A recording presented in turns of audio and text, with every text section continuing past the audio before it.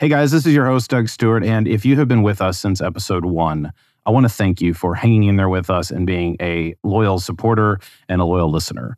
We have so many episodes. I mean, we're in the mid to high 300s right now, depending on which episode you're listening to this little pre-roll for.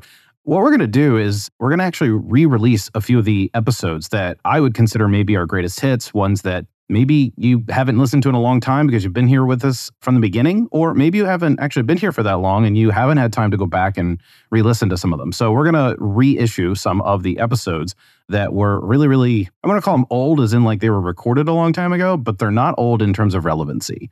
And so you'll hear from me as host. You'll also hear from probably Norman Horn as host. We might even have some other special guest hosts depending on what the topic is. So to be sure, we will also be releasing new episodes, but we also wanted to return to some of the classics that we've had. So I'll let you get to this show.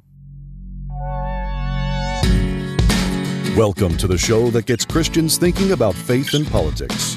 Get ready to challenge the status quo, expand your imagination, and tackle controversy head on. Let's stand together at the intersection of faith and freedom.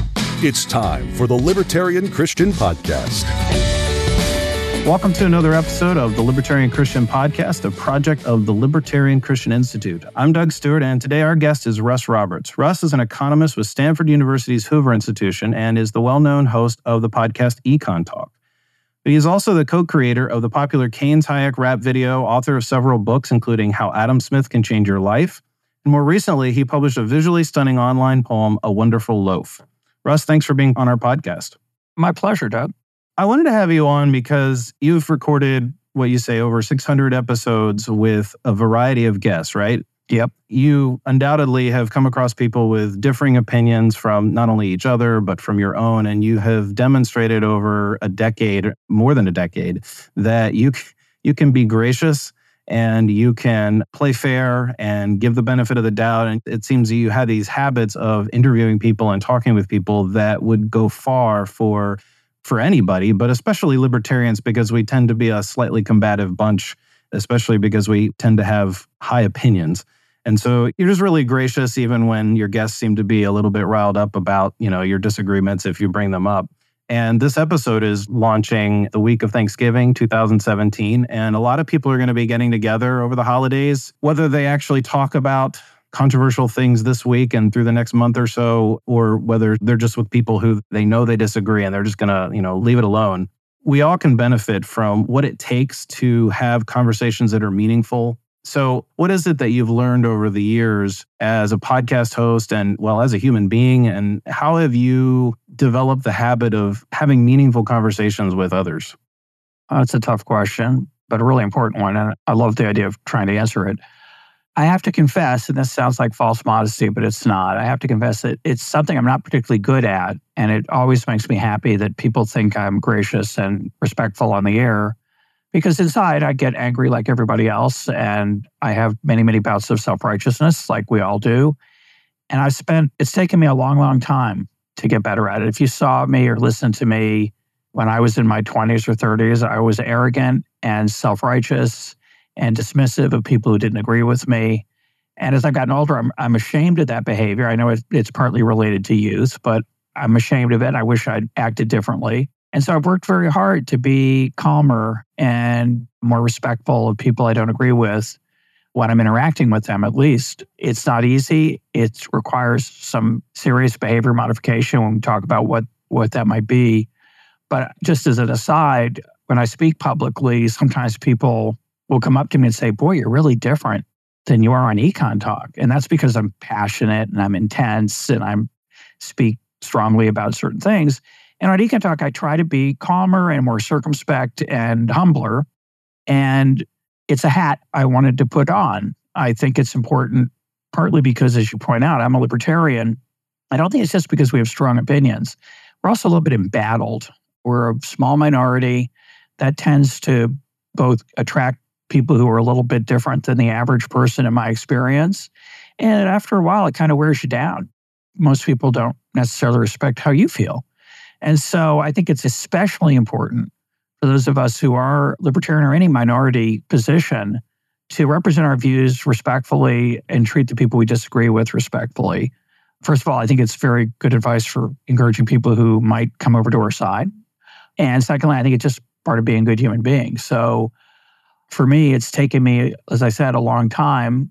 There are many times I wanted to respond angrily to guests over things they said about their opinions, but also things they say about me sometimes. Sometimes they're not so respectful to me, not just my opinions. And I try not to answer in kind. And I take that same attitude pretty much out into everything I do, or at least I try to. I don't always succeed, of course. So when I'm on Twitter, I try not to make snide remarks. I try not to make ad hominem personal attacks on the people. And in particular, when I answer emails from strangers who sometimes say really nasty things, I try not to respond in kind. So one way to help think about this is that it's very rewarding, both as a character formation experience, but also in the response you get from other people. There's a drawback. You don't get as much attention, I think, when you're calm. I think the shows and programs that have lots of yelling tend to attract bigger audiences. So that's the drawback. The plus is you are doing something virtuous. There's nothing virtuous about anger. I think passion is a virtue, but I don't think anger is a virtue. I don't think it's particularly healthy. I think you can literally work yourself up into a state. And I think that's very destructive of your mental control. And so I've come to receive pleasure and to feel satisfaction from not yelling back, either in emails or on Twitter or when I'm interviewing people or when I'm face-to-face at the dinner table. And I think it's strictly hard at the dinner table because you're with people you like, whose respect you kind of count on. And when you feel like they're not respecting your views, which usually just means they don't agree with you. That's the way we usually deal with that. We have an emotional, ego-driven, I do anyway, response. And so what I've tried to do over the years is to observe that, watch that it's happening, and try to be more thoughtful in how I respond. Don't always succeed. And I'd say I'm much better with strangers, people I'm interviewing who I don't know personally, than I am with, say, family members. I think family members are especially challenging around this time of year. So I salute your efforts to make Thanksgiving more civil. Yeah, well, I think the past year seems to, maybe this isn't the case, but it seems to be that the last year has become more polarized in our country. Maybe that's just my experience online, but man, I mean, there are hardcore supporters, hardcore adamantly against the president or particular parties and so forth. You almost don't know how to have a conversation about topics that even just nibble at the edges of those issues, whether it's, things like immigration or foreign policy or what are we doing about North Korea or any of the hot button topics. Like everything is volatile nowadays. There's a lot of yelling.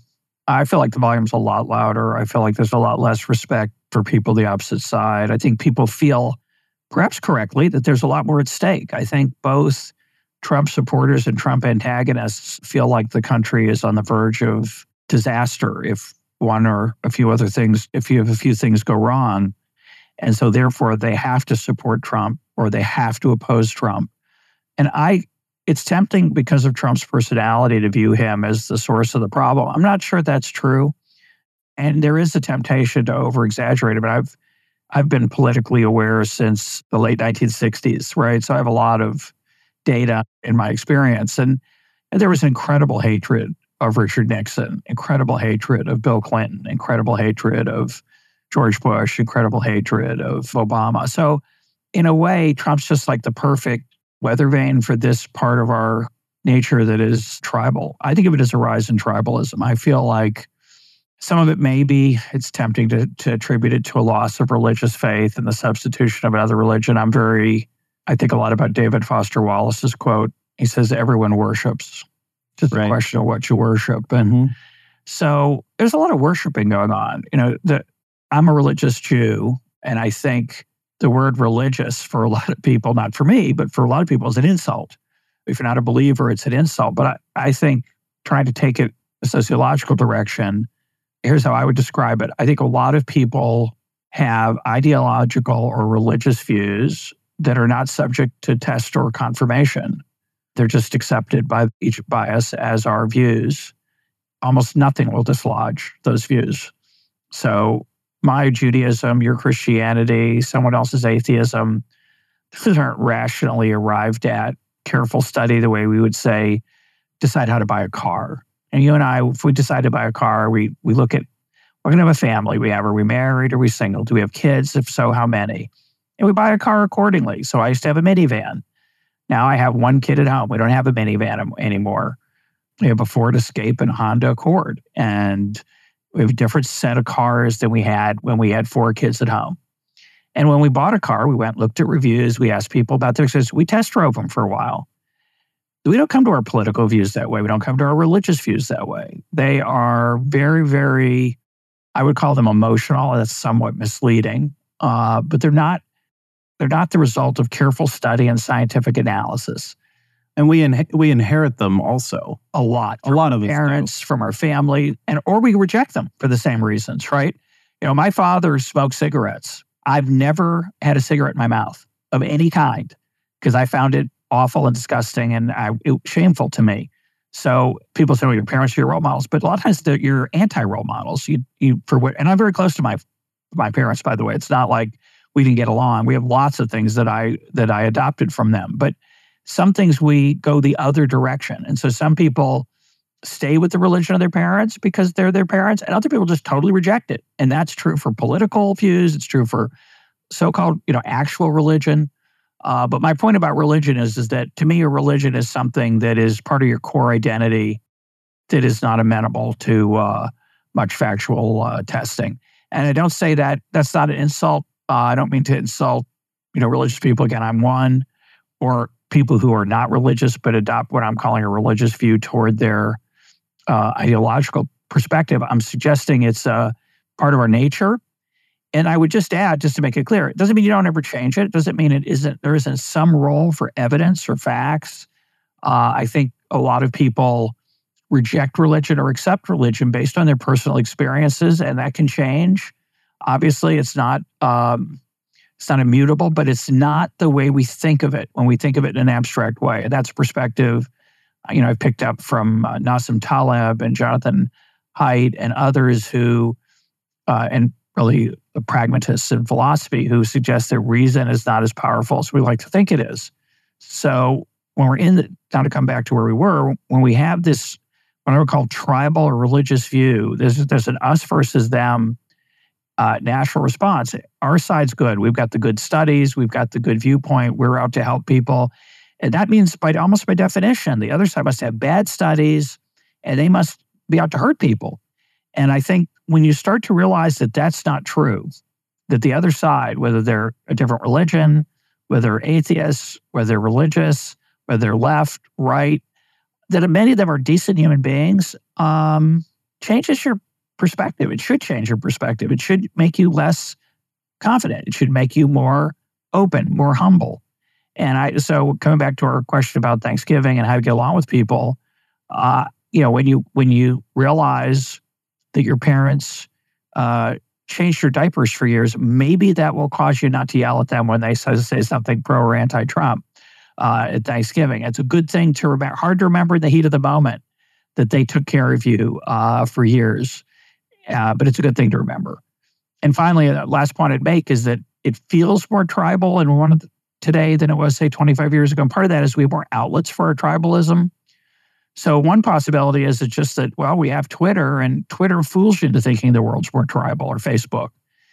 The other possibility is it actually is more tribal because you've created this sort of echo chamber of people you follow or people you friend who are a lot like you, and every day is like hanging out at the bar, watching your favorite sports team. Every call that goes against your team, obviously the refs hates your team. The good guys are winning or losing. You're getting all this constant reinforcement. And I think that's not so healthy. I think it was probably about half a decade ago that I started realizing that the other side, however that's defined by anybody listening to this episode, is probably more virtuous than you give them credit for. Of course, there are truly people who we just would despise if we got to know them, Yep. but those aren't probably the people at the level of running academic studies and or at your Thanksgiving table. Right. Or at our Thanksgiving. That's true. Most people are not evil. They're right. not. Most people really are. Most people are not evil. They feel evil to you when you're in the middle of the argument, but they're not. They're just they're like you. They're trying to organize their thinking about a complex problem with limited knowledge. That's really what it's all about. And they're doing the best they can like you are. And you could be wrong, just like they could be wrong. We could both be wrong. How do you get to the place where you can admit that you're wrong? Like that's a hard thing to swallow, especially when you're in the heat of the moment. Yeah, so one of my favorite phrases is "I don't know." It's not a phrase that I said a lot when I was younger, as I suggested earlier. Most of us, when we're forced to answer a question we don't know the answer to, we'll cook up something, we'll exaggerate the data a little bit. And this is a side note, but I think it's actually pretty important. So you and I are having a conversation right now. I'm not trying to win. We're just trying to explore some ideas that we happen to probably share them, which helps us, right? So we're having a very civil conversation right now. But a lot of times you could be having that conversation and all of a sudden it subtly switches to what I call debate mode, where the goal is to win. The goal is to score points. The goal is to humiliate your opponent sometimes, where they'll be on the defensive and won't be able to make good arguments. And the other people listening will sympathize with you. And so I think a lot of times we go into that. I think the internet has a lot more debate than conversation. Part of that's because the format is short. You and I are going to chat for a while. We can go back and forth. You can press me. I can back off a little bit if I made a claim I think is too strong. But when you're in that other setting, it's very hard to say, I may have overstated that when I claimed that thing I did. And I think that when people are out in the world, I find that extremely interesting, how unwilling people are to say I made a mistake. I just think that's a huge, huge thing, to be willing to say you're wrong. And to get there, you have to see yourself as having a conversation rather than a debate. So in my experience, debates are extremely entertaining, and you can find lots of them online between two people on the opposite sides of an issue, where they're fireworks, we call it. And fireworks are pretty. They're fun to watch. Their intellectual fireworks are entertaining. But I don't think you learn so much from a debate. I think you learn from a conversation where you can see where the nuance is and where you can see where people are willing to back off or be more aggressive in a claim. And, just for an example, in a conversation, just casual conversation, when someone makes a bold claim, and sometimes they're just showing off, they're trying to show that they've been reading something, and if you say, "Are you sure?" They'll immediately back off. Well, yeah, I'm not sure. Well, because they realize I'm not sure. Yeah. But you sounded like you were sure when you said it. In fact, you said it like a fact. Like a fact, like Annapolis is the capital of Maryland.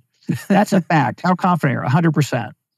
Well, not 100. I guess there's a chance that while we've been having the conversation and I'm not following Twitter, the Maryland legislature moved the capital of Maryland to Gaithersburg, right? It's possible.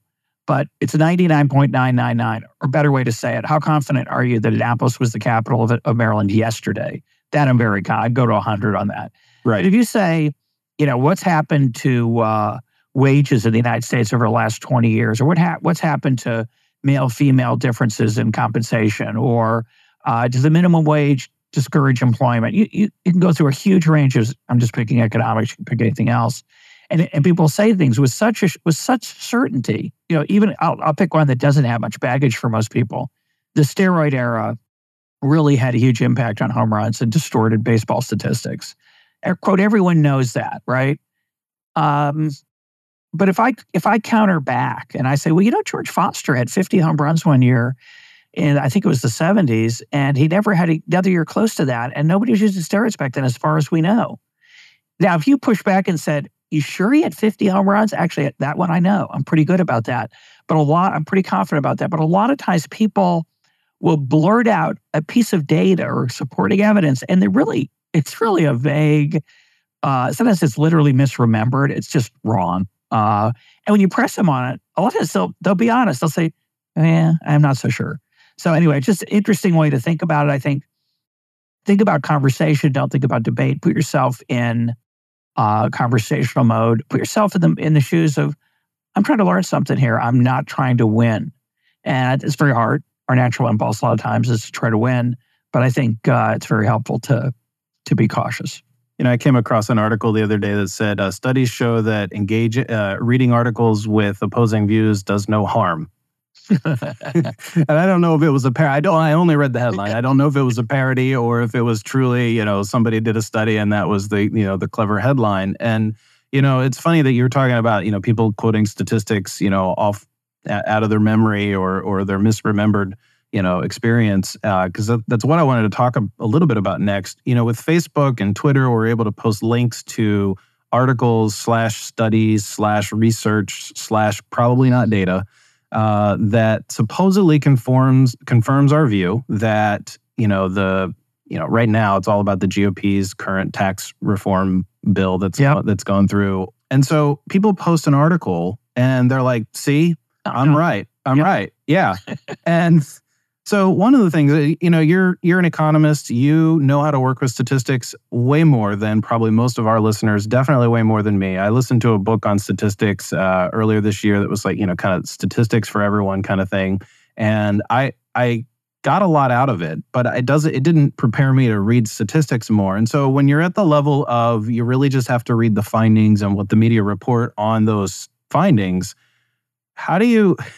I have the person posting about why the GOP tax plan, I'm not here to affirm it in any way, but it is horrible. And here's why, because of this study. And I'm just like, well, I don't even have anything to go with that. Or, to talk about something you just said, has the minimum wage created a loss of jobs for the working poor? Or has the wealth disparity actually increased or decreased? And so we have books, we have so much data out there that I'm not an expert. I can't, thumb through it and read through it. I don't have time for that. We have to rely on other people. And so it gives us the appearance that, some smart people that post on New York Times, Washington Post, they've got it right and they've digested it for us. And hey, look at that. A country with more guns is equal to more crime. And I mean, we can just pick anything really. And, and it doesn't really matter. I mean, there's very few things that are indisputable nowadays. I mean, there's seriously flat earth conventions. So, it's so much out there. And so let me boil it down to a question here for you. How do we keep our wits about us? This is a sea of opinions / semi-facts. And there are facts out there. I mean, there's data out there that can help us. Yeah, well, that's another big question. I feel sorry sometimes for my wife because by living with me, when people say studies show, and then whatever comes after that, she has trouble not laughing out loud because people say it as if that it's over. Like science has figured out that, fill in the blank. And so one of the issues, of course, is that there are studies on both sides. That doesn't mean that you can't figure out what's true, but a lot of times it means that, and this is hard for us to accept, a lot of times it means that the scientific method does not resolve this question. This comes back to the I don't know point, right? There are a lot of things that I have views on. I think the minimum wage is bad for the poor. I have a lot of studies on my side, but I know the other side has studies on its side too. And they're done by decent people. And they're done pretty well. And they could be right. And so when I'm honest with myself, although I like to think that I have the good studies and they have the bad studies, I realize that the real reason I'm against the minimum wage is because of very fundamental principles about incentives. It's not a scientific analysis. It's a logical, intuitive analysis that says when you make something more expensive, people try to get less of it, buy less of it. So if you make workers more expensive, firms are going to try to hire fewer workers of the low-skilled kind. Now you can say, well, you have no evidence? Well, I have a lot of evidence for it. I have the view that the observation that I think is undeniable that when you can ship stuff cheaply across the ocean, factories will locate to where wages are lower to try to take advantage of that. They won't when it's expensive to ship stuff back to your home market, but they will when it gets cheaper to transport. They'll move factories to Mexico when it's cheaper to get stuff from Mexico to the United States. And they'll try to take advantage of those lower wages, and they'll shift to machines as workers get more expensive. We see lots of evidence that the firms care about profits and care about incentives and respond to them. So that's the real fundamental reason. And I try to find that in the data, and I can find it. There's a lot of studies show that the minimum wage hurts the poorest of the poor the most. But I know there's studies on the other side. So now what do you do? Now you can say that my intuitive, casual, less scientific maybe evidence about incentives shouldn't be persuasive. You could embrace it and say, yeah, well, that makes sense to me. But the truth is, you don't know how big the magnitudes are. Even if I'm right, you don't know if it's an important phenomenon that when you raise the minimum wage, it discourages the employment of poor people. So you have to deal with that. You have to be realistic and say, I don't know with the level of certainty that I know that Annapolis is the capital of Maryland. And I think that's very hard to do. We don't like that. We want to know the answer. I'll never forget, I was teaching in a business school once, and I was talking about how, I was saying something about Swedish socialism and something negative about it. I said something about, I don't know, it was, maybe it was about Volvo. I think it was about Volvo. And I said something negative about Volvo. That's the bottom line. And one of my students raised their hand, I said, but we just heard from another teacher that Volvo was a great company because they are really good to their workers. So which is it? That's like, well, it's black and white answer. It's nuanced. There's some good things about Volvo and some bad things about Volvo. That student didn't like that idea because he's waiting for that exam question. Volvo is A, a good company, B, a bad company, C, can't tell. The right answer is, it's complicated. D, there's no straightforward good or bad. There are many, many ways to measure good or bad. And anyway, so I think it's very hard for people to deal with life that way. All of us, I don't say people, me, I want to know the answer. I want to know, I use the example of buying a car. What's the right car for me? What's the best car for me? What's the best college for me, says the 17-year-old. And, people that they don't get into the college they want, they burst into tears. I always say there's a lot of colleges that are going to be just fine for you. There's no best college. You made an effort to figure out what the best college was. You were pretty sure it was whatever you thought it was, but that's absurd. You think about it. Right. But based on a couple trips to a few campuses and reading some books about it and talking to a few people who went there, you have no idea what you're going to be like in 10 years, 5 years, 3 years. I mean, yeah. What's important for them is to say that they're the kind of person that cares about finding a good college, and they're probably going to succeed wherever they find. Right. And that's just very hard for us emotionally. So I think you read the front page of the newspaper and it says broccoli cures cancer, broccoli reduces your risk of cancer, or broccoli causes cancer. And there's studies that show for dozens of foods and activities that they both reduce your risk of cancer and increase it. Okay, so what do I do now? And the answer is, well, you don't know. The answer is those studies are not definitive. The answer is probably just try not to eat too much of any one thing. That's what I get out of the literature on that, right? We don't know enough about the human body. And you can say, but I got to make a decision what to eat for lunch today. That's right. And you're going to have to do it with uncertainty because we don't know. That's the reality. We just don't want to hear that. It's the same thing with politics, same thing with religion, same thing with nutrition, same thing with health. We want to know the answer, and it's actually dangerous. It's the problem because it convinces you that this study, I can finally find a good one, or I can finally find the expert who I can trust. So whatever that expert says, that's the truth. And of course, every expert's wrong a good chunk of the time. And when you point that out on Twitter or Facebook, people go ballistic. They're going to defend him to the death. And I want to say, they're not bringing down the 10 Commandments from Mount Sinai. It's not divine. Yeah. It's just a person, a human being. People say to me, Hayek was in favor of national health insurance, and I'm not. Okay, and I like Hayek, and I always say, well, one, it's a paragraph out of one book he wrote. Two, it's a different kind of health insurance then than it is now. Three, so what? Right. Hayek's not a saint. He's not a prophet. Yeah. I don't accept everything he said is true. You can't handle that? You can't imagine that I'm, totally okay with saying, I think Hayek was wrong about that? Why is that so hard? Yeah. And the answer is because we want to latch onto these things. Hey, folks, I just want to take a break from our episode to ask you to consider becoming an LCI insider. We want everyone to feel engaged and excited about what LCI is doing. And the best way to do that is if you become a monthly supporter at $20 or more per month, you will become what we're calling our LCI insiders. You get some free gifts. You get an exclusive Christ is King magnetic lapel pin. We give you 2 copies of Faith Seeking Freedom. We send monthly ebooks months ahead of when they're released on our public website. you can get discounts on our swag on our online store, and you get exclusive invites to our quarterly live streams with the LCI staff. In addition to that, whenever we do publish something like a physical book like Strangers with Candy, we'll also send you those as well. So the best way to stay up to date on what we're doing and to support what the Libertarian Christian Institute is doing, including supporting the podcast you're listening to right now, is to become an LCI insider. So to do that, go to libertarianchristians.com/donate and then choose recurring monthly gift, and you'll be added to our list automatically. Thank you for your support, and I'll let you get back to the podcast. Well, I heard someone kind of accuse libertarians of misreading Hayek or selectively reading Hayek, and I was like, really? No, that can't be right, because all the people who are pretty big on Hayek don't align to that particular, method. Yeah. Or if they do, it's a very weak kind of like, well, maybe in certain circumstances I'll accept something like that.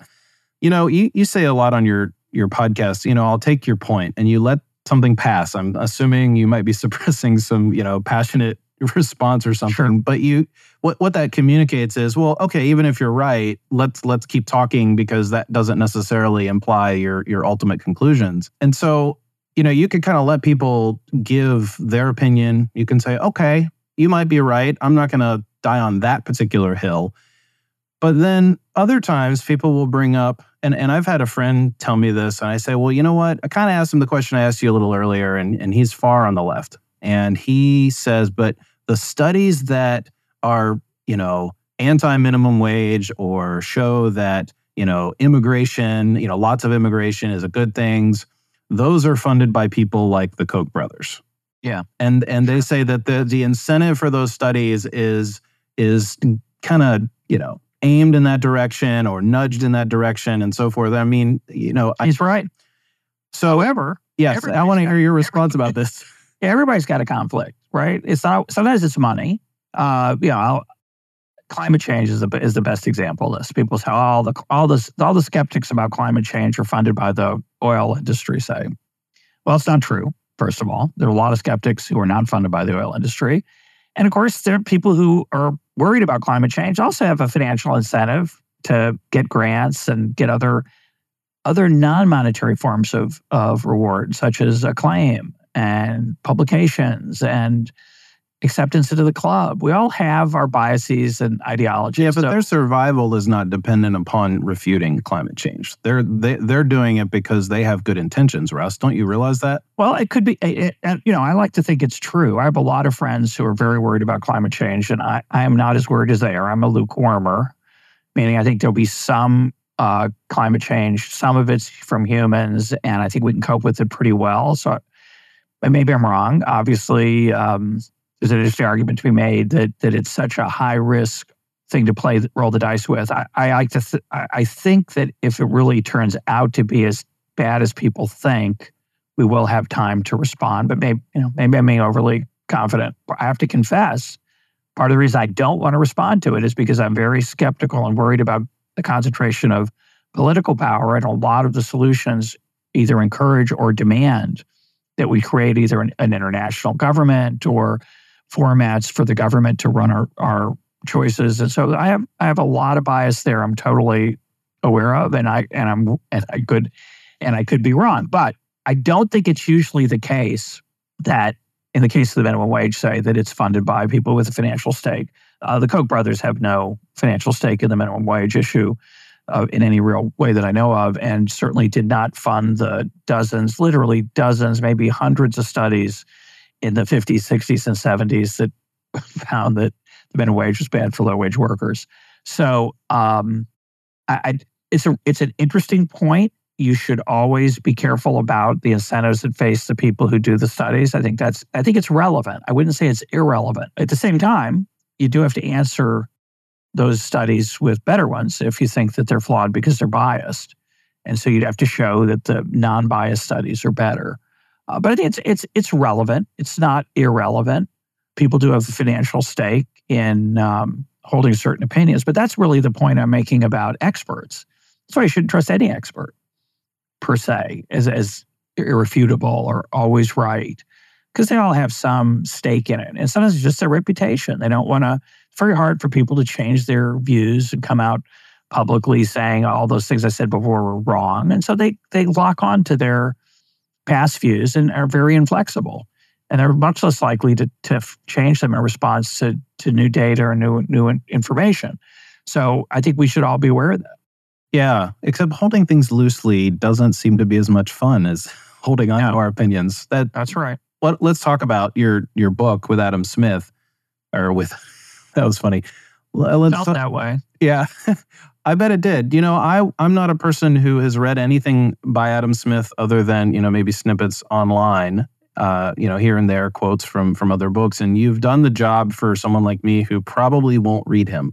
And your book is How Adam Smith Can Change Your Life. And I've read it twice, and I have thoroughly enjoyed each time. I listened to it, and the narrator was very good, did a very good job. Why don't you tell us a little bit about what Adam Smith says about life in Theory of Moral Sentiments? Yeah, so this is the book I wrote about his less famous book. His famous book is An Inquiry into the Nature and Causes of the Wealth of Nations, which is just called by most people The Wealth of Nations. Very important book. Started the field of economics as, in many ways, there was economics writing before it, but Smith, with this massive volume of really social science, started the world in many ways thinking about problems in what we call social science ways, the challenges of causation and what explains various things. So it's a very important book. But he wrote another book, which is very different, extremely different, called The Theory of Moral Sentiments, where he tries to explain why we do what we do in the moral sphere, where does our conscience come from? Why do we ever do the right thing, given that we're naturally self-interested, which I think are? And it's a fascinating book. It is hard to read. So what I try to do in the book is to give people an entry into Smith's ideas and apply many of them to our modern situations. And none of those things have changed since 1759 when he wrote the book. We still care about what other people think of us. We still care about attention. We still care about money. All the things that Smith actually warns us about. So Smith, in a number of places, this is the literal quote, but he makes the same point else more than once. He says, man naturally desires not only to be loved, but to be lovely. So what he's saying in that very simple sentence, something very, I think, deep and profound, takes a little bit of unpacking, which is first naturally desires, meaning it's hardwired into us. It's part of our nature. We want to be loved, but not just loved. We want to be lovely. And by loved and lovely, he doesn't mean just in the romantic sense, so that would be included. By loved, he meant paid attention to, praised, respected, honored. The idea that when you walk into a room, people notice you and think good thoughts about, it's your reputation. So he says you want all those things. You want to be honored, praised, respected, adored, ideally, loved. But more than that, you want to be worthy of those emotions. You want to be praiseworthy. You want to be a good person that earns the respect of the people around you, that earns the honor of the people outside of yourself, of your family and your friends, and even maybe beyond. So Smith was saying that this is what drives us. This is what motivates us. This is what we want. And he says that there are two ways to be loved. There are two ways for people to pay attention to you. One is he calls the glittering path, and that's fame, fortune, and power. He says rich, famous, powerful people, and the President of the United States would be the exemplar of that. When they walk into a room, everybody pays attention. I would say President Trump's he's extraordinarily good at attracting attention to himself. We want to know what people follow him on Twitter. And even before he was president, he was a person of interest to folks simply because he was rich and famous. Now that he's powerful, he's got the trifecta. The joke I make in my book is that when I'm talking about lecturing on Adam Smith, which I do from time to time, and if Brad Pitt and Angelina Jolie were to come into the room to learn about Smith and sit down off in a corner of the room taking notes, no one would be looking at me anymore. They'd all be looking at Brangelina, because they are celebrities, they are rich, they are beautiful, they are famous, and everyone wants to just be in their presence. They want to look at them and they want to know what they wear and what they think, and that's a human impulse. And so because of that impulse to look at those people, Smith says, we pursue money, fame, and power, even though he says they're not going to really make us happy in themselves. Interesting thought for the first economist, what people would call the first economist. Again, he's not the first, but one of the first people to write systematically about economics. He says money's not everything. He says money, in fact, corrupts us if we're not careful. The pursuit of money for its own sake is not going to make us happy. It's going to make us do things that are shameful and unvirtuous. So he says the other way, the less dramatic and colorful way to be loved and lovely, is to be wise and virtuous. And then we don't get quite as big a fan club as you do when you're Brad Pitt or Angelina Jolie or President of the United States or even a mere senator. But you're going to not do anything along the way to climb the ladder that'll be destructive. And you'll probably make the world a better place, which is not necessarily true of rich, powerful, famous people. And so Smith's a big fan of the quieter path. Now, I know in my book it's a little bit ironic. Smith was pretty financially comfortable by the end of his life through his books and through some government jobs he got, which is another irony, and through tutoring of rich people. So he was pretty rich. He was very famous, even in his lifetime. A lot of people had knew of him. He was not very powerful, although he was a customs inspector. He could send your boat back, I guess, with the help of his other commissioners. My point is that Smith got a lot of the benefits of wealth and fame, even though I don't think he pursued them particularly. I think he liked to read and think about things, and he liked his friends a lot. He wasn't trying to be rich and famous. That was just a side benefit. But for people who put that as their goal, Smith's saying it's really not a healthy goal. And it's very hard to fight against those urges for money and power and fame. And Smith encourages us to do so.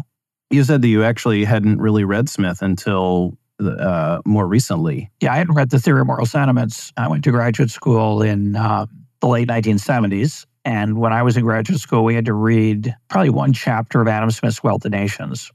I'd heard he'd written another book, The Theory of Moral Sentiments, but I never really picked it up. I owned it, but I never really picked it up until I decided to do a episode of Econ Talk with Dan Klein, who was my colleague at the time at George Mason University. And Dan thought that would be fun. And we ended up doing a 6-part series on the theory of moral sentiments. So if you want to understand the theory of moral sentiments, you read my book. You can listen to 6 hours of me and Dan Klein talking about it.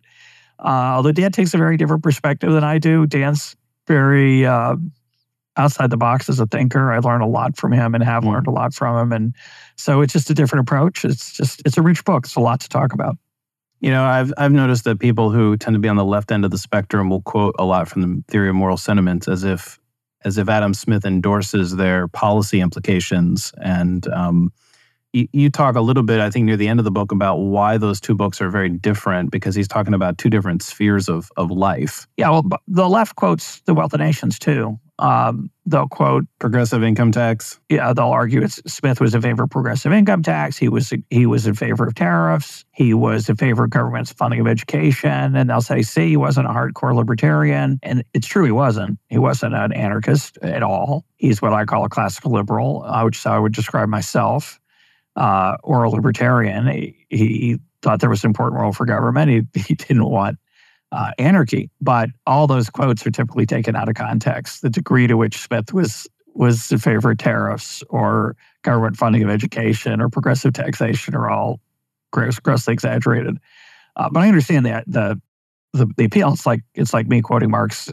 I'm sure he says something nice about free markets somewhere in there, but in front of in Das Kapital, and it's like my way of saying, see, even your guy is on my side. Right, yeah. So I get that. But the point you're making about two different books is really interesting. You know, Smith wrote The Wealth of Nations, tried to explain why countries get wealthy and others don't, and why there's growth, and which is bizarre because he was writing at a time when there was very little growth. There's a little bit. It was just starting what we'd call the Industrial Revolution or the modern period of growth. But he was interested in why some nations were richer than others, which there was still a big wealth gap in his time, even before the growth of the 19th and 20th centuries. So that book, The Wealth of Nations, of course, he gets into 1,000 other things along the way, but that book's trying to explain that. It's trying to explain how markets work and how people behave when they're buying and selling stuff. The Theory of Moral Sentiments is about something else. The Theory of Moral Sentiments is, what do I do when my friend's sick and I really don't want to go to the hospital? I hate hospitals and I've got something better to do. I want to watch the football game, or my kid wants to help us with the homework and all I want to do is watch a TV show. And all those small, but I argue quite large moral decisions we make day to day, including ethical decisions we would call large, temptations to be dishonest on the job and treat the people around us unfairly or cruelly. That's what that book's about. And the standard view of the book is that, of the two books, is that one of them, The Wealth of Nations, is about markets and the other is about our personal interactions with the friends and acquaintances and family. And I think that's correct. But I think I get confused sometimes about what I say in my book and what other people have said and what I think now. But I think my point is that I think it's true that it's two different spheres, but in all of them, in some dimensions, there is some commonality. I think Smith's very interested in the incentives and what motivates us. And the way I describe it sometimes is that and I learned this from Vernon Smith, my second favorite Smith, Nobel Prize winner. When I'm dealing with Amazon, I'm trying to find the best deal. But if I treat my spouse that way or my friends, like, oh, maybe I get my friend to pay for dinner 2 times in a row. Yeah, then I'll win. If that's our attitude, we're not going to have very many friends. And I think Smith understood that we have to have different personas when we interact with relative strangers or actual strangers, so say the internet or at a shopping mall, or when I just even go to my local, dry cleaner. I'm looking for the best deal. But when I'm in the game of personal friendship and personal interaction, I try to get the most out of it. Now, there are economists who've done that, who've modeled it that way. But I think the right way to think about our personal interactions is, and the way Smith thought about it, I should emphasize, is that am I playing by the rules? Am I being prudent? Am I being thoughtful? Am I being kind to the people around me? Am I stepping on their toes? I recently did an episode of Econ Talk with Mike Munger where we talked about this idea of the economy and certainly of our friendships as a dance. Now, when I'm out on the dance floor, I don't mind it. It'd be nice if I'm considered one of the better dancers out there. But if that's my goal when I'm out on the dance floor, is to see how good I can look on the dance floor, I'm not going to be a very good dancer. And I'm not going to attract many dance partners. I'm not going to invite to many parties. When I'm out on the dance floor, what I want to do is make sure I behave. I want to be proper. It means I don't step on my partner's toes. I want my partner to look good. And I don't want to step on the other dancers who are all around me when I'm throwing my partner around and, twirls and swoops and whatever I'm capable of doing out on the dance floor. And I think that's a very good metaphor for how we interact with our friends. We have to make room for them. Just like I don't want half the dance floor to myself. I might want half the dance floor to myself if I'm a very acrobatic and physical dancer. But if it's crowded, I realize I can't. And so making room for other people, allowing other people autonomy, these are things that I think make us good husbands and wives. They make us good fathers and sons, mothers and daughters. And it's not, how do I get the most out of this? Now, when I'm on the internet, it's not a horrible attitude as long as I don't deceive anybody. As long as trying to find a good deal is perfectly okay. But I have a different demeanor when I'm out in the personal sphere, when I'm interacting with friends over the weekend, or I'm at the dinner table. I don't just say, hey, I think I can get that last cookie. I want to make sure sometimes that my son gets it, or my daughter, or my wife. It's not all about me. And I think that's a huge, important perspective that Smith understands in the theory of moral sentiments. It's not as important in the Wealth of Nations, so he doesn't talk about it as much, or at all, really. So I just want to ask, one of the things that, because you hold back a little bit or a lot, depending on the episode in your own podcast, what are the things that you do get passionate about? You hold your tongue. What makes you angry or passionate? Well, again, I think they're two different things. I always find it amusing when somebody will email me and say, how could you let the guest say such and such? How'd you get away with that? I'm thinking, well, they didn't get away with it. You heard it. And you can disagree with it without me telling you that I disagree with it. And a lot of times I let my listeners just come to their own decisions. I can't argue with, if I interrupted my guest with everything I disagree with, it wouldn't have much of an episode. It'd be mostly about me and not about the guest. Some of that's pure self-interest, right? If I want to have guests on my program who I don't agree with, I can't sandbag them and gotcha and try to humiliate them. I need them to come on because they're going to have a chance to share their views. So again, I try to react fairly calmly. I lose it.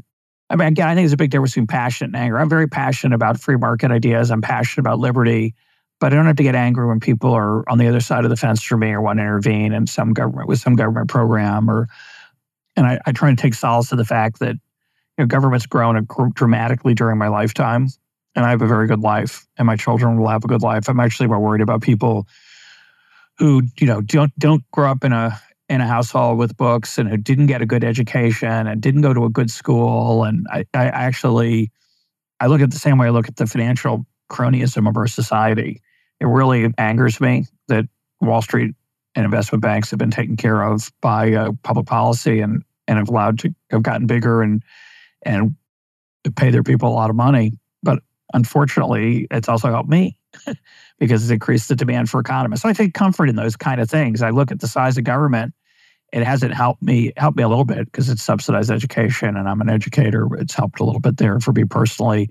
But I think it mainly hurts people who aren't like me. And so that I get passionate about that, and I get angry about that. I get passionate, angry about state of our public school systems. Really frustrates me. But again, angry is, I think, is almost never productive. The only time it's productive is if you're in danger. Anger and adrenaline are very useful if you have to lift a car off your infant or fight to the death.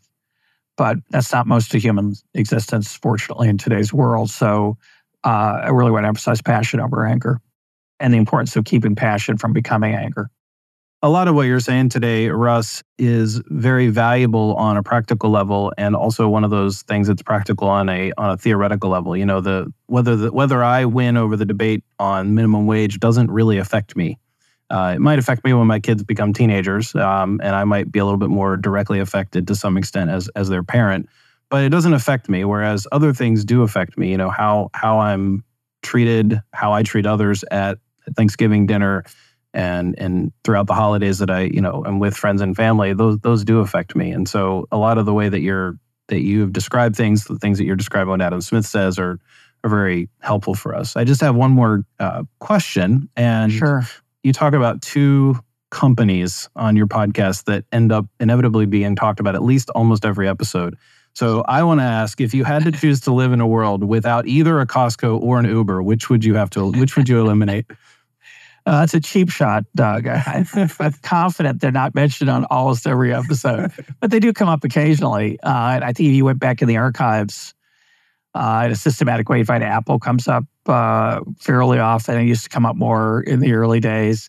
Uber's been very talked about on Econ Talk because I think it's such an important transformative phenomenon, and the potential for autonomous vehicles, driverless cars, as a socially transforming, life-affirming, ideally, possibility to reduce accidents.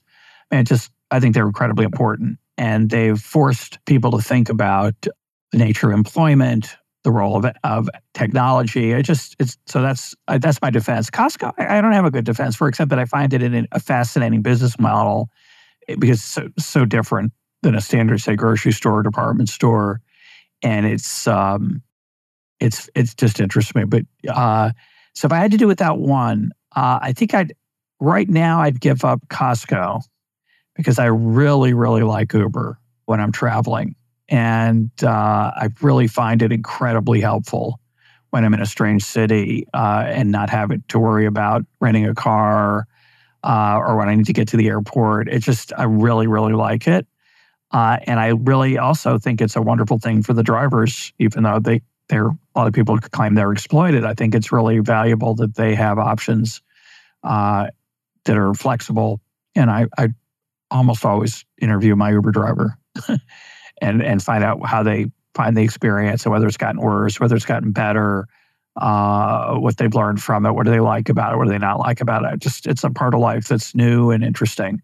Costco, actually, we do a lot of online ordering with Costco now. They deliver to us, so I don't get the thrill of the big box experience directly, which I find it's an interesting thing to wander through Costco.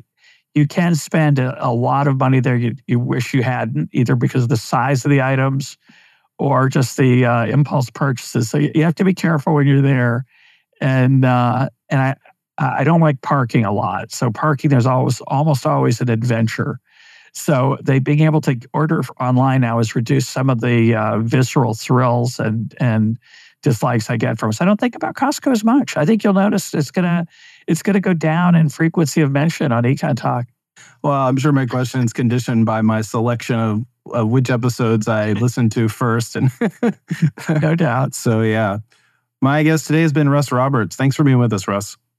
My pleasure, Doug. Really enjoyed it.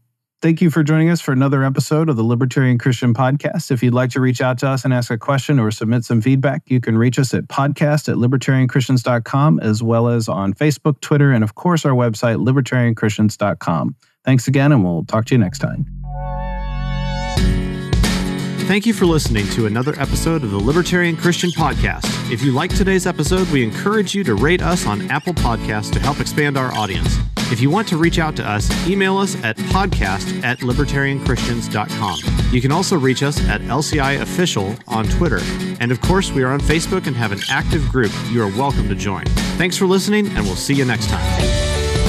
The Libertarian Christian Podcast is a project of the Libertarian Christian Institute, a registered 501c3 nonprofit. If you'd like to find out more about LCI, visit us on the web at libertarianchristians.com.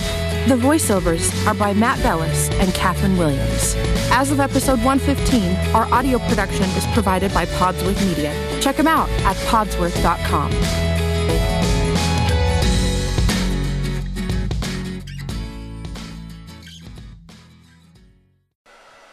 Hello, everyone. It's Doug from the Libertarian Christian Podcast. You might notice already that this recording sounds quite a bit different from usual. In fact, it probably sounds pretty crappy.